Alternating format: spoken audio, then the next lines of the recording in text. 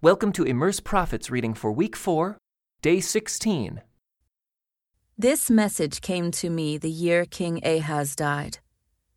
Do not rejoice, you Philistines, that the rod that struck you is broken, that the king who attacked you is dead. For from that snake a more poisonous snake will be born, a fiery serpent to destroy you. I will feed the poor in my pasture. The needy will lie down in peace. But as for you, I will wipe you out with famine and destroy the few who remain. Wail at the gates, weep in the cities, melt with fear, you Philistines. A powerful army comes like smoke from the north. Each soldier rushes forward, eager to fight. What should we tell the Philistine messengers? Tell them, the Lord has built Jerusalem. Its walls will give refuge to his oppressed people. This message came to me concerning Moab. In one night the town of Ar will be leveled, and the city of Kir will be destroyed. Your people will go to their temple in Dibon to mourn. They will go to their sacred shrines to weep. They will wail for the fate of Nebo and Medeba, shaving their heads in sorrow and cutting off their beards. They will wear burlap as they wander the streets. From every home and public square will come the sound of wailing. The people of Heshbon and Elealeh will cry out. Their voices will be heard as far away as Jahaz. The bravest warriors of Moab will cry out in utter terror. They will be helpless with fear. My heart weeps for Moab. Its people flee to Zoar and Eglath-Shalishiah. Weeping, they climb the road to Luhith. Their cries of distress can be heard all along the road to Horonaim. Even the waters of Nimrim are dried up. The grassy banks are scorched. The tender plants are gone. Nothing green remains. The people grab their possessions and carry them across the ravine of willows. A cry of distress echoes through the land of Moab from one end to the other, from Eglaim to Beer Elim. The stream near Dibon runs red with blood, but I am still not finished with Dibon. Lions will hunt down the survivors, both those who try to escape and those who remain behind. Send lambs from Selah as tribute to the ruler of the land. Send them through the desert to the mountain of beautiful Zion. The women of Moab are left like homeless birds at the shallow crossings of the Arnon River. Help us, they cry. Defend us against our enemies. Protect us from their relentless attack. Do not betray us now that we have escaped. Let our refugees stay among you. Hide them from our enemies until the terror is past. When oppression and destruction have ended and enemy raiders have disappeared, then God will establish one of David's descendants as king. He will rule with mercy and truth. He will always do what is just and be eager to do what is right. We have heard about proud Moab, about its pride and arrogance and rage, but all that boasting has disappeared. The entire land of Moab weeps. Yes, everyone in Moab mourns for the cakes of raisins from Kir-Hareseth. They are all gone now. The farms of Heshbon are abandoned. The vineyards at Sibmah are destroyed. The rulers of the nations have broken down Moab, that beautiful grapevine. Its tendrils spread north as far as the town of Jazer and trailed eastward into the wilderness. Its shoots reached so far west that they crossed over the Dead Sea. So now I weep for Jazer and the vineyards of Sibmah. My tears will flow for Heshbon and Elealeh. There are no more shouts of joy over your summer fruits and harvest. Gone now is the gladness, gone the joy of harvest. There will be no singing in the vineyards, no more happy shouts, no treading of grapes in the winepresses. I have ended all their harvest joys. My heart's cry for Moab is like a lament on a harp. I am filled with anguish for Kir-Hareseth. The people of Moab will worship at their pagan shrines, but it will do them no good. They will cry to the gods in their temples, but no one will be able to save them. The Lord has already said these things about Moab in the past, but now the Lord says, within 3 years, counting each day, the glory of Moab will be ended. From its great population, only a feeble few will be left alive. This message came to me concerning Damascus. Look, the city of Damascus will disappear. It will become a heap of ruins. The towns of Aroer will be deserted. Flocks will graze in the streets and lie down undisturbed, with no one to chase them away. The fortified towns of Israel will also be destroyed, and the royal power of Damascus will end. All that remains of Syria will share the fate of Israel's departed glory, declares the Lord of heaven's armies. In that day Israel's glory will grow dim, its robust body will waste away. The whole land will look like a grain field after the harvesters have gathered the grain. It will be desolate, like the fields in the valley of Rephaim after the harvest. Only a few of its people will be left, like stray olives left on a tree after the harvest. Only 2 or 3 remain in the highest branches, 4 or 5 scattered here and there on the limbs, declares the Lord, the God of Israel. Then at last the people will look to their Creator and turn their eyes to the Holy One of Israel. They will no longer look to their idols for help or worship what their own hands have made. They will never again bow down to their Asherah poles or worship at the pagan shrines they have built. Their largest cities will be like a deserted forest, like the land the Hivites and Amorites abandoned when the Israelites came here so long ago. It will be utterly desolate. Why? Because you have turned from the God who can save you. You have forgotten the rock who can hide you. So you may plant the finest grapevines and import the most expensive seedlings.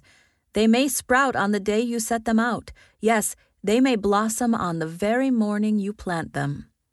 But you will never pick any grapes from them. Your only harvest will be a load of grief and unrelieved pain.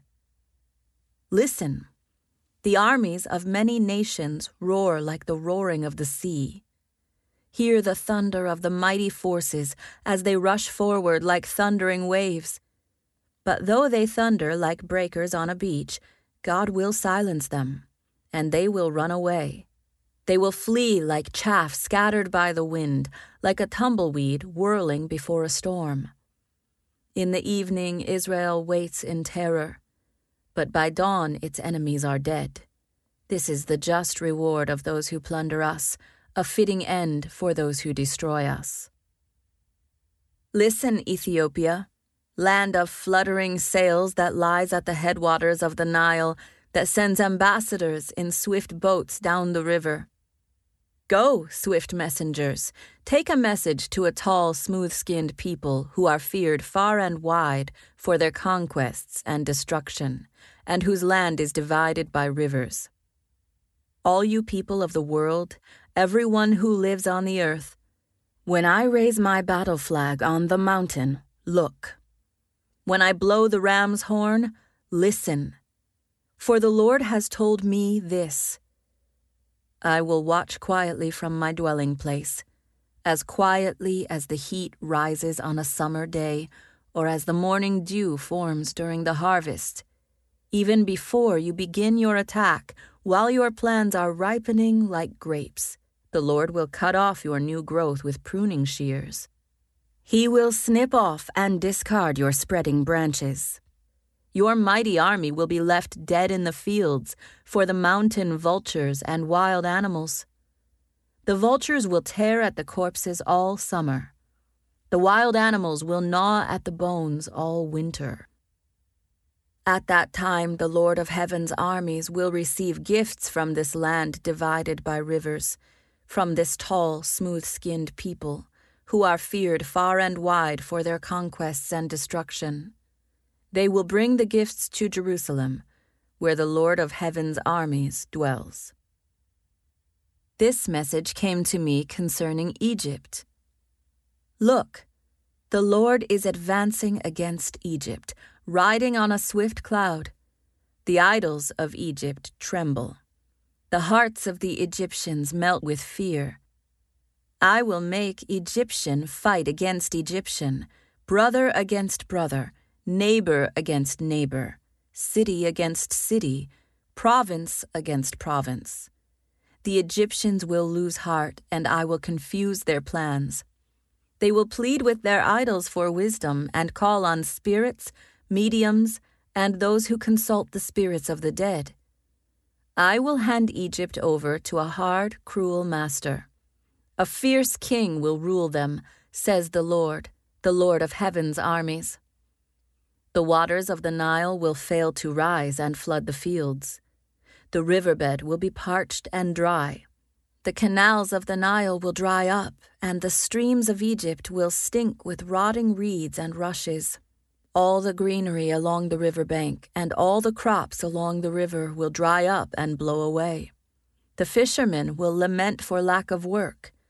Those who cast hooks into the Nile will groan, and those who use nets will lose heart. There will be no flax for the harvesters, no thread for the weavers. They will be in despair, and all the workers will be sick at heart. What fools are the officials of Zoan! Their best counsel to the king of Egypt is stupid and wrong. Will they still boast to Pharaoh of their wisdom? Will they dare brag about all their wise ancestors? Where are your wise counselors, Pharaoh? Let them tell you what God plans, what the Lord of Heaven's armies is going to do to Egypt. The officials of Zoan are fools, and the officials of Memphis are deluded. The leaders of the people have led Egypt astray. The Lord has sent a spirit of foolishness on them, so all their suggestions are wrong. They cause Egypt to stagger like a drunk in his vomit. There is nothing Egypt can do. All are helpless, the head and the tail, the noble palm branch and the lowly reed. In that day the Egyptians will be as weak as women. They will cower in fear beneath the upraised fist of the Lord of Heaven's armies. Just to speak the name of Israel will terrorize them, for the Lord of Heaven's armies has laid out his plans against them. In that day 5 of Egypt's cities will follow the Lord of Heaven's armies. They will even begin to speak Hebrew, the language of Canaan. One of these cities will be Heliopolis, the city of the sun. In that day there will be an altar to the Lord in the heart of Egypt, and there will be a monument to the Lord at its border. It will be a sign and a witness that the Lord of Heaven's armies is worshipped in the land of Egypt. When the people cry to the Lord for help against those who oppress them, he will send them a Savior who will rescue them. The Lord will make himself known to the Egyptians. Yes, they will know the Lord and will give their sacrifices and offerings to him. They will make a vow to the Lord and will keep it. The Lord will strike Egypt, and then he will bring healing. For the Egyptians will turn to the Lord, and he will listen to their pleas and heal them. In that day, Egypt and Assyria will be connected by a highway. The Egyptians and Assyrians will move freely between their lands, and they will both worship God. In that day, Israel will be the third, along with Egypt and Assyria, a blessing in the midst of the earth. For the Lord of Heaven's armies will say, "Blessed be Egypt, my people. Blessed be Assyria, the land I have made. Blessed be Israel, my special possession." In the year when King Sargon of Assyria sent his commander-in-chief to capture the Philistine city of Ashdod, the Lord told Isaiah, son of Amoz, "Take off the burlap you have been wearing, and remove your sandals." Isaiah did as he was told, and walked round naked and barefoot. Then the Lord said, "My servant Isaiah has been walking around naked and barefoot for the last 3 years. This is a sign. a symbol of the terrible troubles I will bring upon Egypt and Ethiopia.